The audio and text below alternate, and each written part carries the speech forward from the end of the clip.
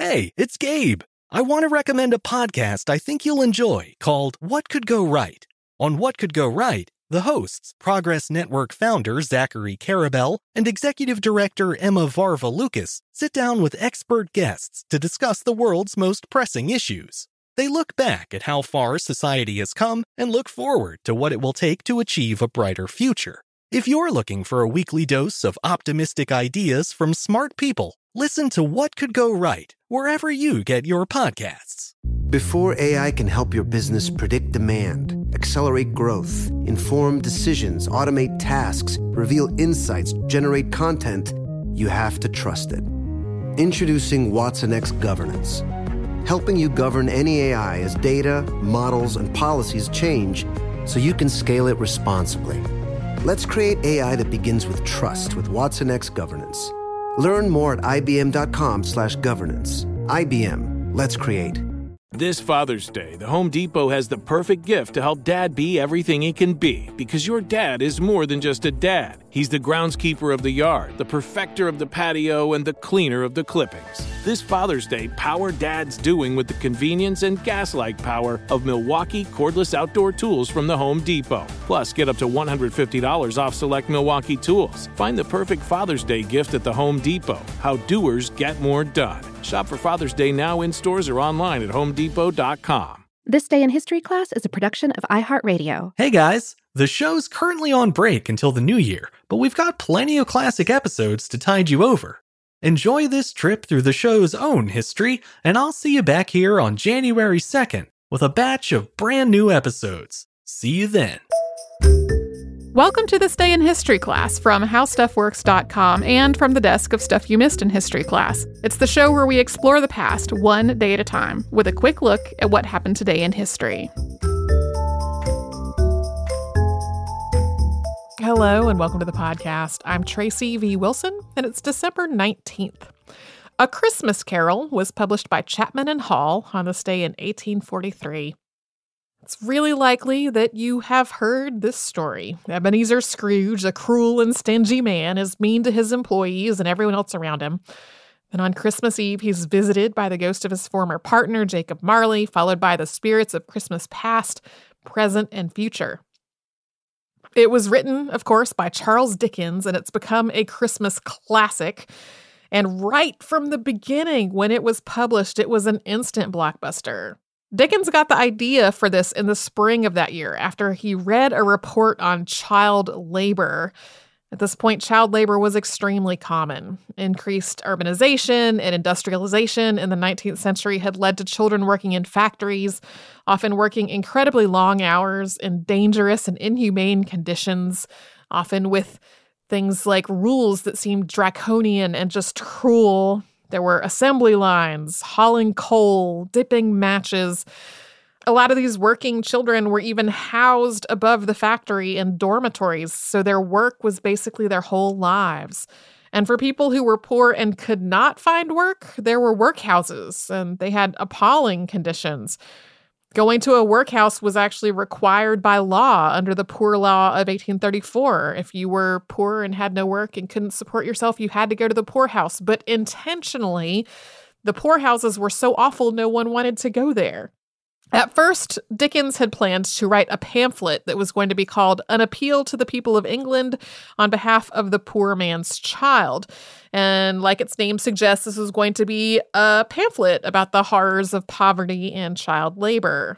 But soon he decided that a work of fiction might be more effective, and he wrote that work of fiction over just a couple of months in the fall of 1843. The big moral of this story was that it was up to employers to treat and pay their employees well. On a more practical level than this benevolent goal of encouraging people to be more generous toward the poor, Dickens also needed to pay his own bills, particularly after spending a lot of money on a tour of the United States the year before. So he wrote a story that he thought would sell, and it did. The first print run of A Christmas Carol was 6,000 copies, and it was sold out in a week. By the next year, there were 15,000 copies in print. Although Dickens didn't actually earn as much money off of it as he wanted to. A lot of this was really of his own making. It was at his request that they had used very fancy gilded bindings, with the book itself full of etchings and woodcuts, which were very expensive. He wanted this book to be beautiful, and it was. But it was also expensive, and he even ordered last-minute changes to the title page and the end pages because the first ones didn't measure up to what he wanted. He had hoped to make £1,000 off of this book, and instead his first payment was for £137. Even though he didn't make nearly as much money as he wanted, though, he was really, really happy with how well this book sold and with how much of an impact it seemed to make in people's humanitarian perspective on the issue of poverty and child labor. Today, there are so many adaptations of this work, and that started pretty much immediately. People were writing plays that were based on A Christmas Carol right from the very beginning. Today, there are plays and movies and TV shows and the musical Scrooge. It goes on and on and on. It's hard to get through a Christmas season without being reminded of it somewhere.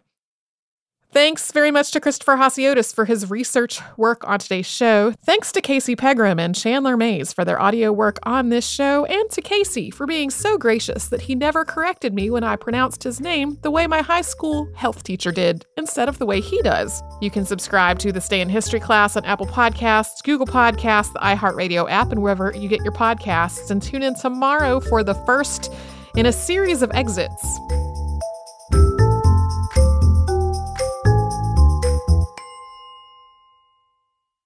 A collision between a Chinese jet and an American spy plane. He came and rammed into our left wing. With relations increasingly strained, what are the chances of things spinning out of control? The Western world was asleep. I'm Gordon Carrera. I'll be exploring the friction in this most important of relationships and asking, has the West taken its eye off the ball?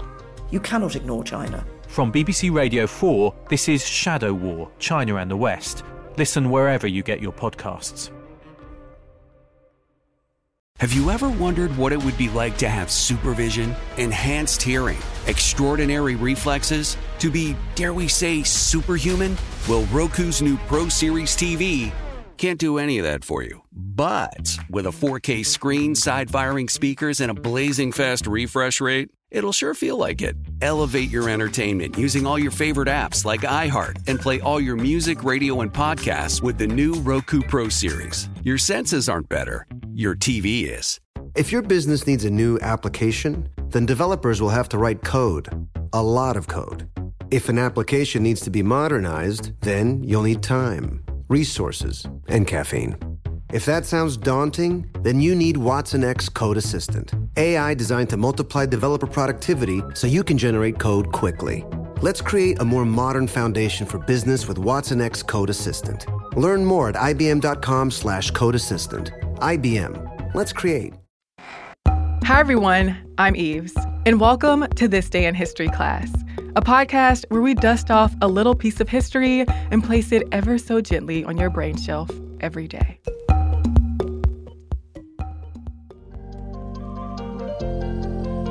The day was December 19th, 1946. The First Indochina War began. By the late 19th century, France controlled Vietnam, Laos, and Cambodia. The grouping was collectively known as French Indochina. French imperialism at the time spanned Asia, Africa, the Caribbean, and the Pacific. As with other French colonial territories, French Indochina involved the heavy exploitation of people and resources to France's benefit. In Vietnam, the French administration imposed all sorts of social and political changes on people. Trade in products like opium, salt, rice wine, and tea were lucrative, but economic progress only benefited the French and a small group of wealthy elites. The French also instituted a new extensive taxation system. And while there were some improvements in education in Vietnamese cities, the children of peasant farmers did not see that benefit, and much of the population remained illiterate. Plus, the French often pushed propaganda about its culture in schools. Traditional buildings were destroyed. Land ownership was concentrated in the hands of a small class of landlords, while a land-owning middle class of indigenous Vietnamese people was non-existent. And the Vietnamese bureaucracy lacked real power, while French authorities exercised extensive power. Those are just some of the ways French rule disadvantaged and harmed locals. But the Vietnamese did resist France's tyrannical rule. Anti-colonial and nationalist resistance movements popped up in Vietnam. Leaders and supporters of these movements called for Vietnamese independence. Ideas of resistance morphed over time, with sentiment geared toward the old imperial order at first, and later toward new ideas that embraced Western values. After World War I, resistance kicked into high gear, but revolutionary efforts to oust the French were unsuccessful. Then came World War II. In 1940, the Japanese invaded French Indochina and collaborated with officials who were loyal to France's Vichy regime. But resistance leader and communist Ho Chi Minh and the Indochinese Communist Party had succeeded in uniting Vietnamese folks in the fight against French authority before. Ho Chi Minh and the Communist Party organized the Viet Minh, a nationalist alliance that called for an end to Japanese occupation and for Vietnam's independence from France. After the Japanese formally surrendered to the Allies in September of 1945, the Viet Minh proclaimed Vietnam's independence as the Democratic Republic of Vietnam, and Ho Chi Minh assumed power. The French and Ho Chi Minh reached an agreement in March of 1946, but negotiations weren't practical, and fighting escalated as Chinese and British troops supported the reestablishment of French colonial rule. French forces took southern Vietnam, and in November, French naval vessels bombarded the northern port city of Haiphong and killed thousands of people. The Viet Minh responded by attacking the French in Haiphong and Hanoi. The Viet Minh's attack against the French at Hanoi marked the start of the First Indochina War. For the next 8 years, the Viet Minh remained engaged in guerrilla war against the French. Finally, in May of 1954, the war ended when the French suffered a major defeat at Dien Bien Phu. At the 1954 Geneva Conference, Vietnam was split into the Viet Minh-controlled North Vietnam and France's South Vietnam. Though that conflict had come to an end, political struggles in Vietnam continued as the Vietnam War ensued. I'm Eve Jeffcoat, and hopefully you know a little more about history today than you did yesterday. If there's something I missed in the show today, you can let us know at TDIHC Podcast on Twitter, Facebook, or Instagram. You can also shoot us an email at thisday@iheartmedia.com. Thank you for listening to today's episode. We'll see you again tomorrow with another one.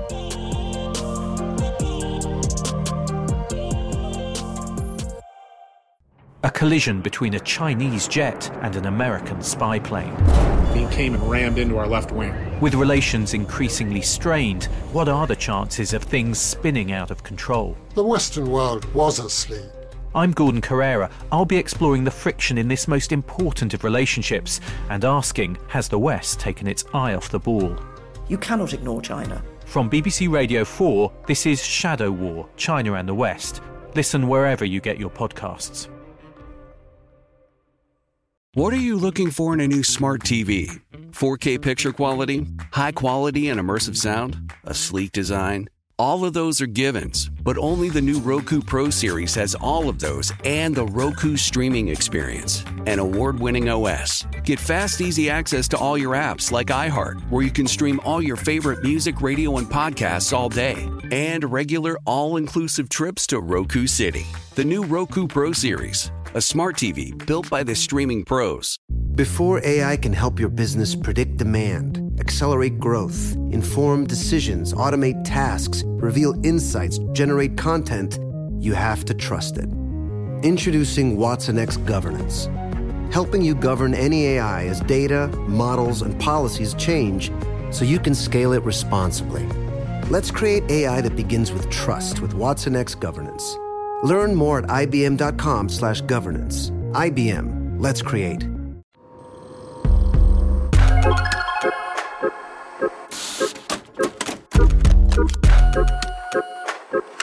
Hello, and welcome to This Day in History Class, a show that skates through historic moments one day at a time.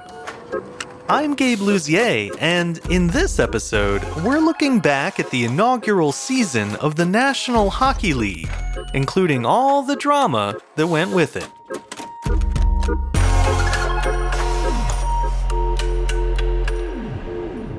The day was December 19th, 1917.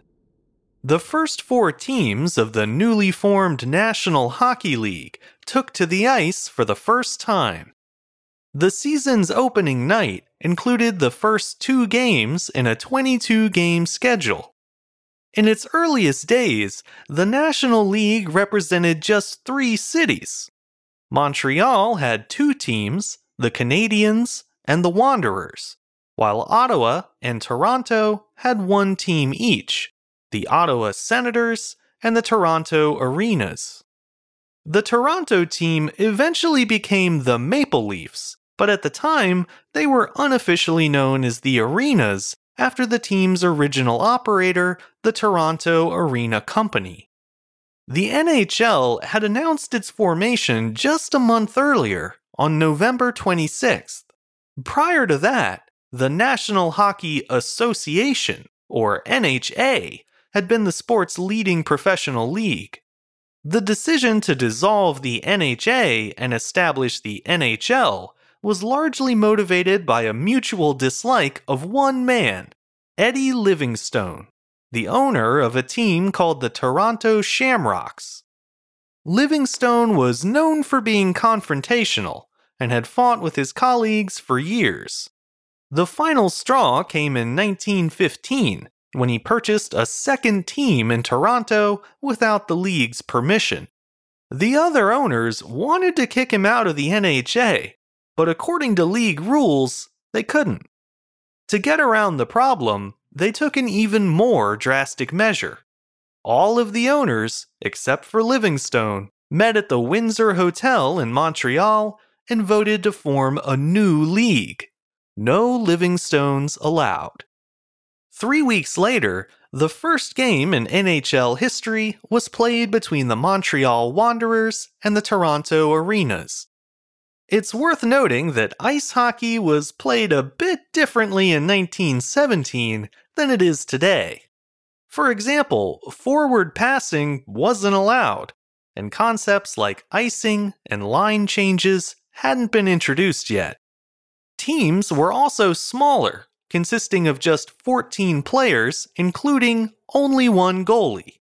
For reference, the NHL now requires a minimum of 20 players, 18 skaters, and 2 goalies. In 1917's less complicated form of the game, teams often scored 10 or more goals in a single match, whereas teams today typically average around 3 goals per game. And speaking of goals, the first one in NHL history was scored by Wanderers defenseman Dave Ritchie. A little later that night, his teammate, reserve player Art Ross, was awarded the dubious honor of the NHL's first penalty. It was a close match, but in the end, the Wanderers came out on top, beating Toronto 10-9. Only about 700 fans were there to witness Montreal's win, even though free tickets had been offered to military personnel and their families. The crowd size was especially disappointing as the game proved to be the Wanderers' one and only win. They lost their next 3 games, and then a couple weeks later on January 2nd, 1918, the team's Westmont Arena burned to the ground. With nowhere to practice or host a game, the Wanderers wound up forfeiting their next match. As a result, the team's charter was revoked for being unable to play, and to add insult to injury, they were also fined $500. The second game of December 19th had issues of its own, including an overcrowded arena and a contract dispute. The match saw the Montreal Canadiens facing off against the Ottawa Senators in front of a packed house in Ottawa's Day Arena. The venue's seating capacity was 4,500, but on opening night, an estimated 6,000 fans had piled inside. all that extra body heat reportedly made the ice sticky and kind of mushy, which slowed down the players. Despite the impediment, future Hockey Hall of Famer Joe Malone scored 5 of the Canadiens' 7 goals. It was a strong start to what would be an impressive season for Malone, with him going on to score 44 goals in 20 games. While Malone was cleaning up on the ice in the first period, 2 players for the Senators were refusing to play at all until their contracts were reworked. Right wingman Jack Darr and defenseman Hamby Shore had only agreed to a 20-game season with the NHA, but the NHL had added a few extra games to the schedule. The league quickly adjusted the players' contracts to account for the longer season, and both men joined the game during the second period, but by that point, the damage had already been done. The Canadiens beat the Senators 7-4, leading the Toronto Sun to suggest that, quote, had the Ottawas started out with their regular team, they might have landed the match. Despite these growing pains, the NHL managed to finish its first season, even though the Wanderers' departure had left them with just 3 teams. The dwindling roster led the Toronto Globe to declare that, quote, pro hockey is on its last legs. That prediction didn't pan out, as over a century later, the NHL is still going strong, with more than 30 teams now spread across North America. The rules may have changed since 1917, but the sport remains just as captivating for both those on the ice and off. And of course, the goal of the game remains the same. Score a hole-in-one. Just kidding. I'm Gabe Lussier, and hopefully you now know a little more about history today than you did yesterday. If you enjoyed the show, consider following us on Twitter, Facebook, and Instagram at TDIHC Show. And if you have any comments or suggestions, you can always send them my way at thisday@iheartmedia.com. Thanks to Chandler Mays for producing the show, and thank you for listening. I'll see you back here again tomorrow for another day in history class.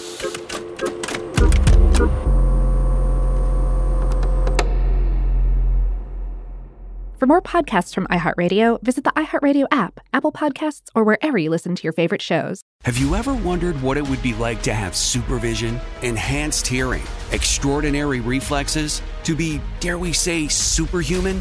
Well, Roku's new Pro Series TV can't do any of that for you. But with a 4K screen, side-firing speakers, and a blazing fast refresh rate, it'll sure feel like it. Elevate your entertainment using all your favorite apps like iHeart and play all your music, radio, and podcasts with the new Roku Pro Series. Your senses aren't better.